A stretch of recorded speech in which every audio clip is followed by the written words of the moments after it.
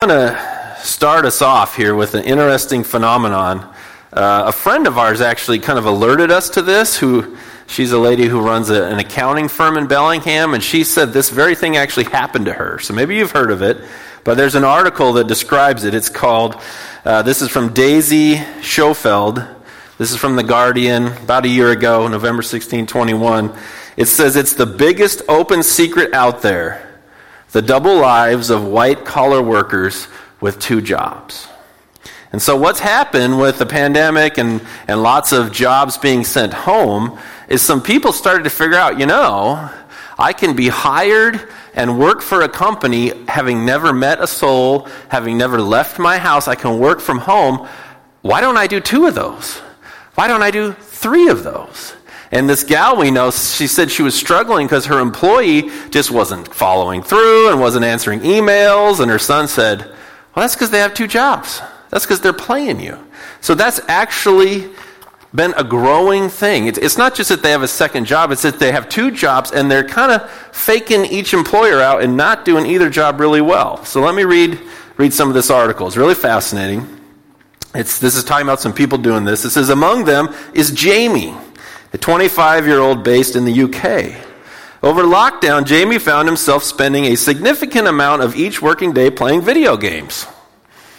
His role as a software engineer is undemanding and barely monitored by his company. It allowed him to live comfortably, but he was on what he considered a modest salary. Eventually, a thought occurred to him. What if he could put that spare time into earning more money? After noticing a rise in remote job vacancies amid lockdown, he decided to apply for a full-time role in a software development without giving up his software engineering. A few months into working at both jobs, Jamie has managed to keep his double life a secret from both his bosses and is now making twice his original salary.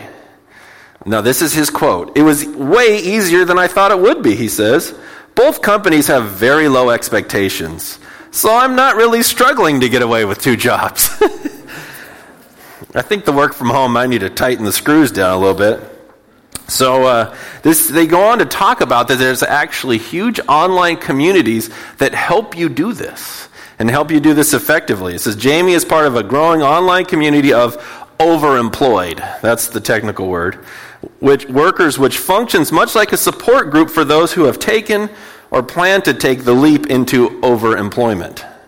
The community was founded by 37-year-old Isaac, a tech worker in the U.S., in April when he launched overemployed.com. Now, I realize the risk of me reading this is that some of you are like, wait, this is a thing? So, I'm not trying to direct you to do this. It says, this site, overemployed.com, a site with articles extolling the benefits of having more than one full-time job and offering advice on everything from filing U.S. tax returns to keeping managers' expectations low. It's like, well, that's wonderful. So it goes on to describe, how some of them have been caught.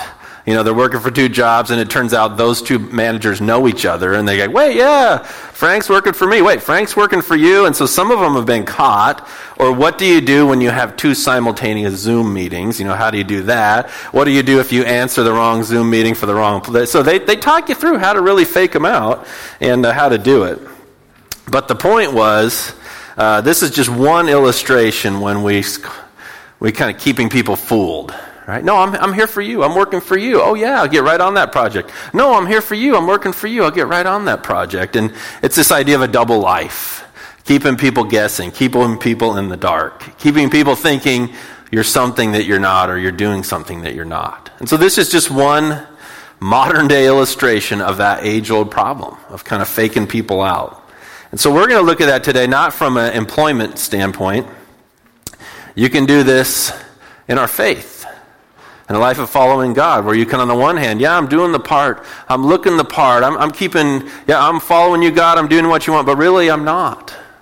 I'm not doing that. I'm kind of keeping people fooled. It looks like it, it sounds like it, I know the lingo, but I'm actually not following you. I'm doing what I want to do over here on the side. And so Paul's going to talk about that as we're here in Romans. So let me set up where we are. We're in this big section in Romans chapter 1, 16 through chapter 3. And the whole point of this book is talking about the gospel. So he told us in Romans 1:16, he said, I'm not ashamed of the gospel. For it is the power of God for salvation to everyone who believes, to the Jew first and also the Greek. We just celebrated the power of God to save us by his death and resurrection. We're not ashamed of this. We've just celebrated it. Paul says, I'm not ashamed of it either. For in it, in the gospel, the righteousness of God is revealed from faith for faith, as it is written, the righteous shall live by faith. And so that's what Steve just talked us through. We have to trust. We have to believe in the death and resurrection of Jesus. We believe that his blood paid for our sins. And so it's an ongoing life of continuing to believe that. That's why we continue to take communion and continue to remind ourselves and proclaim the Lord's death. So that he's saying this is all about the gospel, the good news of the gospel. And then the first thing he does in verse 18 is say, but let me talk about God's wrath first. Let me talk about the bad news, right? For the wrath of God is revealed. If you're going to be saved, we need to be saved from something. He says, we're going to be saved from the wrath of God. It's revealed from heaven against all ungodliness and unrighteousness of men who by their unrighteousness suppress the truth. So these first several weeks we've been looking at the wrath of God and who's under the wrath of God. And we saw several weeks ago one group was those who just reject, who say, God, you're not in control of my life. I don't want you driving the car. I want to do it my own way. I know that you're there, but I don't care. So the wrath of God is on people that just say, nope, I'm going to suppress the truth. I do not honor you as God, and I'm not thankful to you. I'm going to do it myself. And God says, okay, do it yourself. We saw that. The next group, last week we saw the group who was judging the first group. Like, yeah, right, get them, God. They're terrible. They deserve it. Look at the mess they're making. And Paul says, wait, hey, time out. You who are judging that group, are you doing the same thing? It comes on you. So you also need to be aware of the wrath of God. So that we've seen that group, the rejecting, the judging, and this week he's going to look at religious hypocrisy.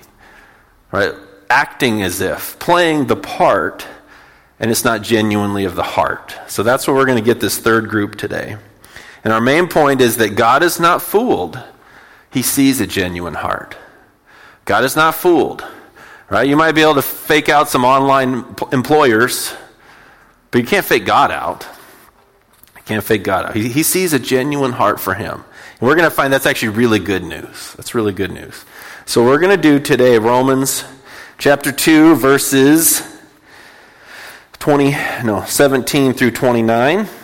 2:17 through 29. We love to study the Bible here, go through passages of Scripture. We want to hear from God. We want God's word to be made clear to our minds and hearts. So let's do verses 17 through 29.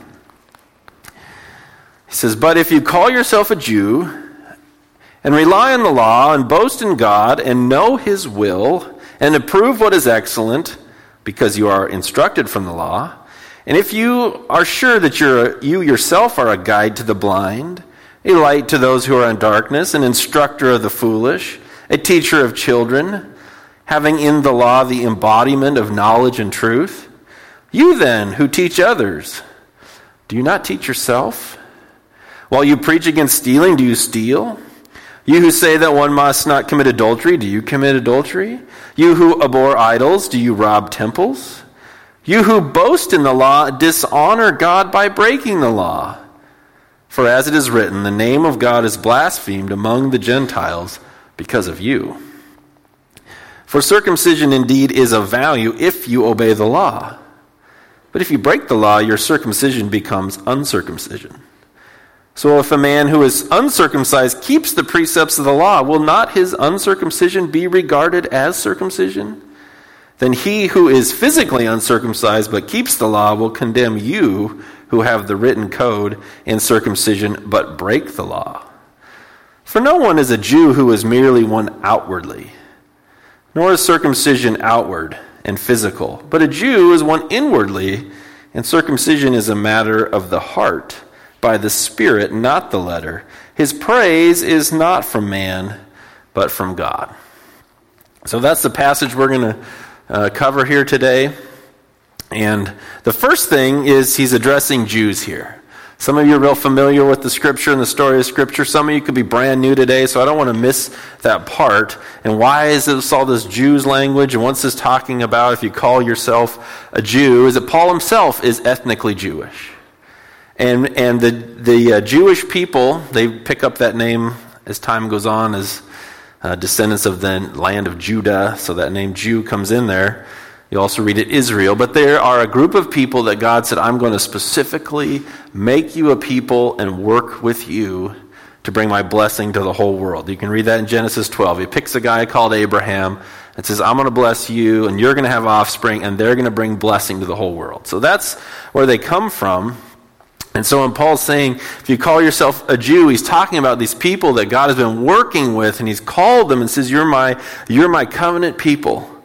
You're the people that I want to work with. So when Paul's addressing Jews, don't read this as some kind of anti-Semitic context. He's not talking about, let's get them. Paul himself is Jewish. Jesus is Jewish. He's saying, I want to make the argument that I used to make. Paul himself, following the Jewish ways as a Pharisee, persecuted Christianity and hated Christianity and was after it until he met the Lord Jesus on the road, and it changed everything. So the arguments he's launching here would likely have been very ones he used. Why I don't have to follow Christ? Well, because I'm following the law, and I'm doing everything perfectly, and I don't need this whole Christ thing. And what are you talking about, this Jesus? He's voicing probably his very own arguments before he understood the gospel. So that's what's being addressed here. And the first part here, he's talking about that God's not fooled. He sees through external religion. He sees through it. And so in this passage, we're going to see the Jewish religion laid out in two categories. There's having and teaching the law, and then there's the issue of circumcision, which we'll get to both of these. And there's something very deliberate that's being left out here, but we're going to work on this. He's going to address these two things, having and teaching the law and circumcision, as a religion that's not really getting to their hearts. So this first section is about having and teaching the law that was given to Moses, right? You call yourself a Jew, you rely on the law, right? Here it is, we have it. You boast in God. We're God's people.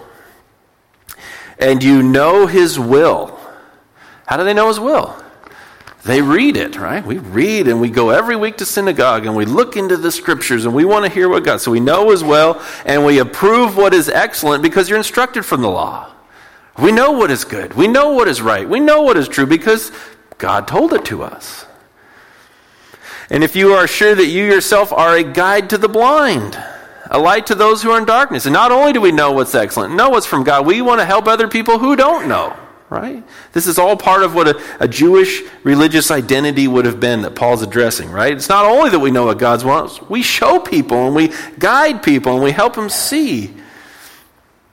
If you are an instructor of the foolish, a teacher of children, having in the law the embodiment of knowledge and truth. So this is acknowledging everything we have in the Old Testament scriptures are the truth from God and knowledge. So he's saying this is a Jew making their religious case why they're not under the wrath of God, because we have the law and we teach the law. Did you catch what's missing? Having the law. Teaching the law. What's missing about it? Right? Obeying the law. Right? We have it. We know all about it. We can explain it. We can show it to people. We can tell them, right? This is what he's saying, yeah, you have it. Yeah, you know it. Yeah, you tell it to other people. What are you not doing? You then who teach others, do you not teach yourself? He's saying, yeah, you're really good at pointing out and showing other people. You're preaching against stealing. Are you stealing? Oh, wait. No, I know stealing is wrong. No, that's not the point. Are you stealing? You who say that one must not commit adultery, do you commit adultery? Right? And this is a very common problem, right? He's saying, hey, it's one thing to know what God says. Are you doing it? You who abhor idols, do you rob temples? Now this one's kind of a weird one. Like, what does this mean? If you hate idols, why would you go steal them from the temple? All right, we're writing to Romans. So he's writing to Jews and Gentiles, Christians in Rome, which is filled with Roman and Greek temples and idols, and there's whole trades and businesses selling the take-home version of the idol that's in the temple. So this was kind of weird. What's he getting at? If you hate idols, and any good, faithful Jew would say there's one God, we don't worship this pantheon of gods, why would you go rob them? And so they're just trying to figure out what could this be. And here's one clue, comes from in Deuteronomy. And it's Moses talking about when they go in and they're going to get these other lands that God gave them in the promised land, and these other lands had other people with other gods. He says, watch out when you do this. It says, the carved images of their gods you shall burn with fire. You shall not covet the silver or gold that is on them, or take it for yourselves. So when they were to go in and take these places, they don't take their idols because you can melt down and have the gold on them. Right? Don't profit from this thing you're supposed to destroy. So it could very well be that while these guys in Rome are saying, yeah, we hate these temples and this is evil, and they have some kind of business where they're collecting the idols and melting the gold down and selling it off. We hate the idols, we're making money over here. That's a possibility. But Paul's whole point is, you're not really following through on what you're teaching. You're talking about how terrible an idol is. You're talking about how terrible these temples are, and then you're going in here and making money. You're talking about never stealing, and then you're doing it. He's basically just saying, you boast in the law, you dishonor God by breaking the law. It's not enough just to have it, to know it, to tell other people to do it. He's saying you're not actually following your own teaching. You're not actually doing what you're telling other people to do. And then he really drops the boom here. For as it is written, the name of God is blasphemed among the Gentiles because of you. So you are actually making God look terrible by claiming to know the truth and teaching people the truth and denouncing what they're about, and then people see you not do it. They see your hypocrisy, and so when people go, if that's what it means to follow God, I want no part of it. That's what he's getting at. You're acting the part. Right? And so this is still going on. We still got to be careful. This is why our church bus doesn't have the church name on it. I want Steve to be free to break a few traffic rules if he's late to camp, and they don't call the church office, right? But that's actually a silly one. But in reality, this whole movement that's happening, perhaps you've heard of this movement of deconstructing.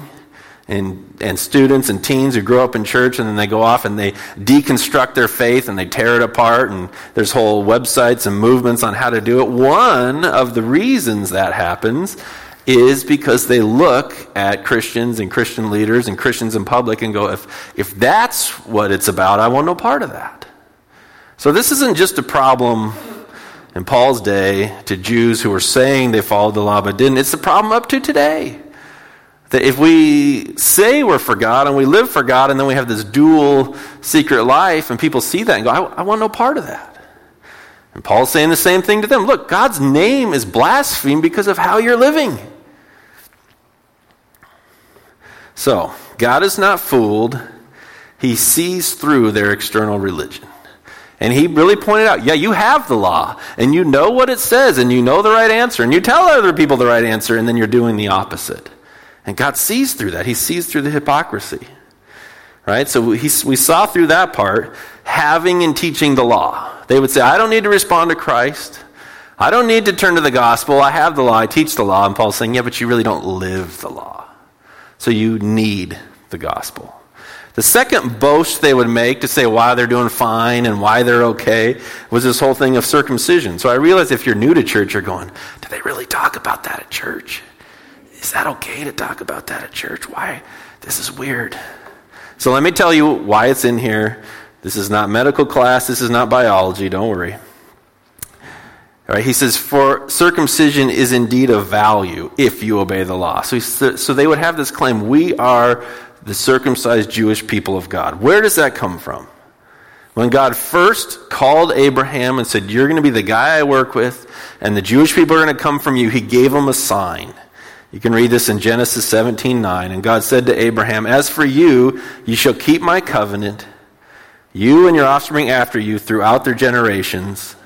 This is my covenant which you shall keep between me and you and your offspring after you. Every male among you shall be circumcised. You shall be circumcised in the flesh of your foreskins, and it shall be a sign of the covenant between me and you.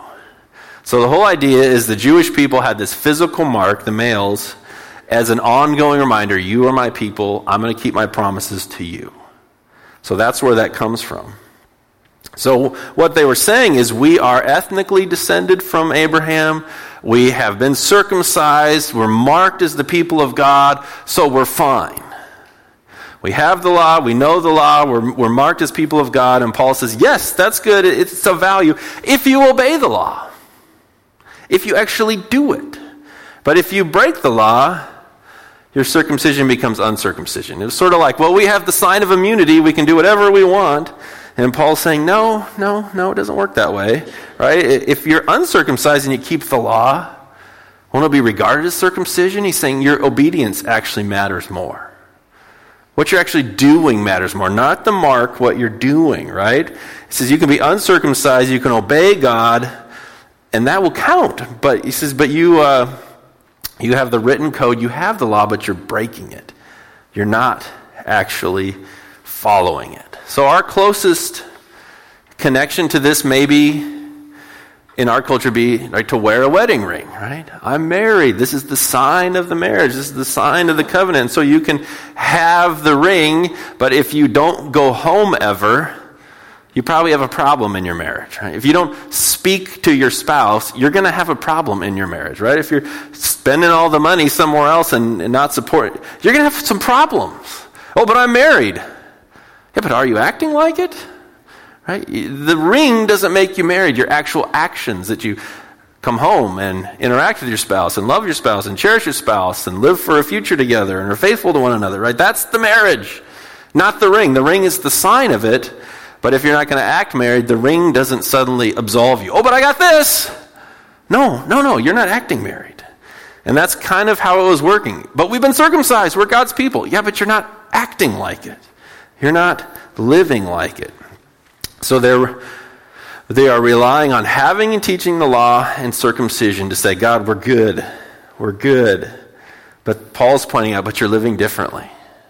You're really not living any differently than the first group who openly reject God. In fact, it might be worse because you're thinking that you can fake God out. We have the external marks of it. We have the law. We teach the law. We know the law. We have the mark of circumcision. And he's going, yeah, but God's not fooled. He sees what you're doing. He sees your everyday life. He sees external religion. It's not that dissimilar to when people figure it out. Oh, I see that you're faking out your boss. I see that you're not really doing the work. It catches up. So that was the first part. God's not fooled. But the second part is that he sees a genuine heart. And this is where we start getting to some good news today. He says, no one is a Jew who is merely one outwardly, nor is circumcision outward and physical. This is where he's kind of blowing their category. What? A Jew is one inwardly, and circumcision is a matter of the heart by the Spirit, not the letter. His praise is not from man, but from God. God's actually always been about hearts. It's easy to think, and it was easy for them to think, we have the law, we do the religious observances, we go to the festivals, we have the mark. If we do all these external things, God's good to go. And he's saying, no, it's always been about your heart. Even the law itself says that. The law of Moses. You can read this in Deuteronomy 10, which is a whole re-giving of the law. This is what he's telling the people. And now, Israel, what does the Lord your God require of you but to fear the Lord your God, to walk in all his ways, to love him, to serve the Lord your God with all your heart and with all your soul, and to keep the commandments and statutes of the Lord, which I am commanding you today for your good. Behold, to the Lord your God belong heaven and the heaven of heavens, the earth and all that is in it. Yet the Lord set his heart in love on your fathers and chose their offspring after them, you above all peoples as you are this day. Circumcise therefore the foreskin of your heart and no longer be stubborn. Right? In the law, he's saying, I've given you this law. This is the best and wisest and greatest way to live. But he says, it's always been about your heart. What's covering it? What's keeping you from me? He's saying, I want you to follow me with your heart, not with external, not with faking me out, with your heart. He says and here he gets at one of the issues. His praise is not from man, but from God. And it's really easy to do things so that other people will think, so then you puff yourself up. And he's saying that's the reverse of what God is looking for. Jesus addresses this when he first comes on the scene in Matthew. He preaches this Sermon on the Mount. And he goes after this very thing of external religion versus the heart. In Matthew 6, he says, beware of practicing your righteousness before other people in order to be seen by them. For then you will have no reward from your Father who is in heaven. So here he's going to talk about people who give and people who pray. And notice the difference. It says, thus when you give to the needy, sound no trumpet before you, as the hypocrites do in the synagogues and in the streets, that they may be praised by others. Truly I say to you, they have received their reward in full. But when you give to the needy, do not let your left hand know what your right hand is doing, so that your giving may be in secret, and your Father who sees in secret will reward you. So the whole idea is, am I giving so everyone will think, wow, look at that amazing, generous person. I'm going to come in here on Sunday, hey, I'm giving a Lighthouse Mission Giving Project right over here, just put it in the box just so you know. Like, no, shh. You're doing it for the Lord's sake. You're not doing it for my sake. You're not doing it for the church's sake. I want this to go to you, God. It's in secret because I want it for God's sake.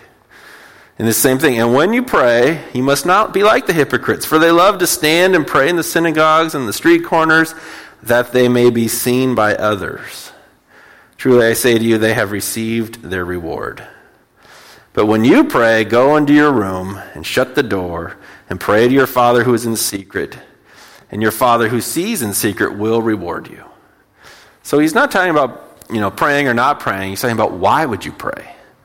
For the praise of men or for the connection to God? Right? And this is what he talked about. One who's won inwardly. Talked about that in that secret place. In the hiddenness of my heart, I long to be connected to God. Not so that people will be impressed. Not so that I can fake people out. And sometimes you can even use religion to keep God at bay. Hey, I'm doing all the right things. I've got all the right stuff. So I don't actually have to listen to you. And Paul's saying, you're missing it. You're missing it. It's from the heart by the Spirit, not the letter. His praise is from God. It's not about man. I'm not worried about what other people think. I want to connect with God. So God's not fooled. He's not fooled by our external religion. He's not fooled by these things. He sees a genuine heart. I think that is actually really great news. Right? It can feel heavy, but it's actually great news because he's offering grace. He's offering grace. I want to read you this parable that Jesus told about this. He has a picture of these two people, and one is doing the external religion, and the other man isn't. And I want you to see this as good news. This is in Luke 18. It says, he also told this parable to some who trusted in themselves that they were righteous. It's the very thing Paul's addressing here in Romans 2. And treated others with contempt. Also what we've seen in Romans 2. 2 men went up to the temple to pray, one a Pharisee, the other a tax collector. The Pharisee, standing by himself, prayed thus, God, I thank you that I am not like other men, extortioners, unjust, adulterers, or even like this tax collector. I fast twice a week. I give tithes of all that I get. Right? Check me out, God. Aren't you glad I'm on your team? But the tax collector, standing far off, would not even lift up his eyes to heaven, but beat his breast, saying, God, be merciful to me, a sinner. I tell you, this man went down to his house justified rather than the other. For everyone who exalts himself will be humbled, but the one who humbles himself will be exalted. There's such a relief in that. The tax collector guy says, I know I'm a mess. I know I have problems. Will you help me? And Jesus said, yes. God wasn't faked out by the self-righteous guy at all. And he completely said that guy was justified. So there's this sense if you're going, yeah, I've faked and I've messed up and I've looked the part and I can't keep up, and you're thinking I'm never going to make it, that's okay. That's exactly the place where you can just say, God, help me. I'm a mess. I've been a mess. I've rebelled against you, or I've tried to fake you out, or I've been seeking, and I just want you. He says, I can work with that. I can deal with that, because we're actually getting to heart issues, not external issues, right? God's not after religious observation. He's after your heart. And he'd much rather you just say, I can't do it, and I can't make it, and I can't get there, and I can't look the part anymore. He'll go, good. Now we're getting somewhere. Now we're actually beginning to deal with the real you. So I don't want us to read this today and go, oh, I'm going to be crushed by these expectations. I got to be perfect, and everyone's got to look the part. And he's saying, no, that crushes you. You can't make it. That's the whole point of the gospel. You don't need to pretend anymore. You don't need to make everyone think. You don't need to. That's the whole point. He's saying you can't do it, so don't pretend. You can't make yourself righteous, so don't pretend. Pleasing another person won't fulfill you. He's just saying, come to me. This is the gospel. 2 Corinthians 5 says, for the love of Christ controls us, because we have concluded this, that one has died for all, therefore all have died. And he died for all, that those who live might no longer live for themselves, but for him who for their sake died and was raised. We're not living to please men. We're not living for our own agenda. I just want to live for Jesus. For from now on, therefore, we regard no one according to the flesh. Even though we once regarded Christ according to the flesh, we regard him thus no longer. Therefore, if anyone is in Christ, he's a new creation. The old has passed away. Behold, new has come. So it's not just that you don't have to, you can stop pretending and start any religious game. He's saying, I'm just actually going to make you new. When you come to Christ and say, I can't do it, I can't keep up the charade, he says, that's right where I want to start. And when you say, you're my Lord, he says, I'm going to make you a new creature. That you're not focused on externals and you're not focused on religion. You're focused on following me, and I'll do it from within. He gives you the heart. He makes your heart new. So if you're someone coming in here today thinking, I've got to look the external part, the religious part, just set that aside. Say, here I am, God. Maybe some of you have been crushed by that. It's just been a weight, and it was pressed on you from maybe your childhood, or grew up in a really tight, hardline church, and it looked the part, and I want you to give you some relief today. Just say, here I am, God. Here I am, God. Here I am, God. Just start working with me right where I am. That's where we can start. Let's pray. Lord Jesus, we thank you for the relief that you give us, not to play a part. We don't have to try to fool you with religion. We can just come to you with the reality of ourselves. Help us to follow you. Help us even in our failure to say, I just blew it, but I need your grace. To come to you for forgiveness. Thank you that you love us today. And we pray this in Jesus' name. Amen.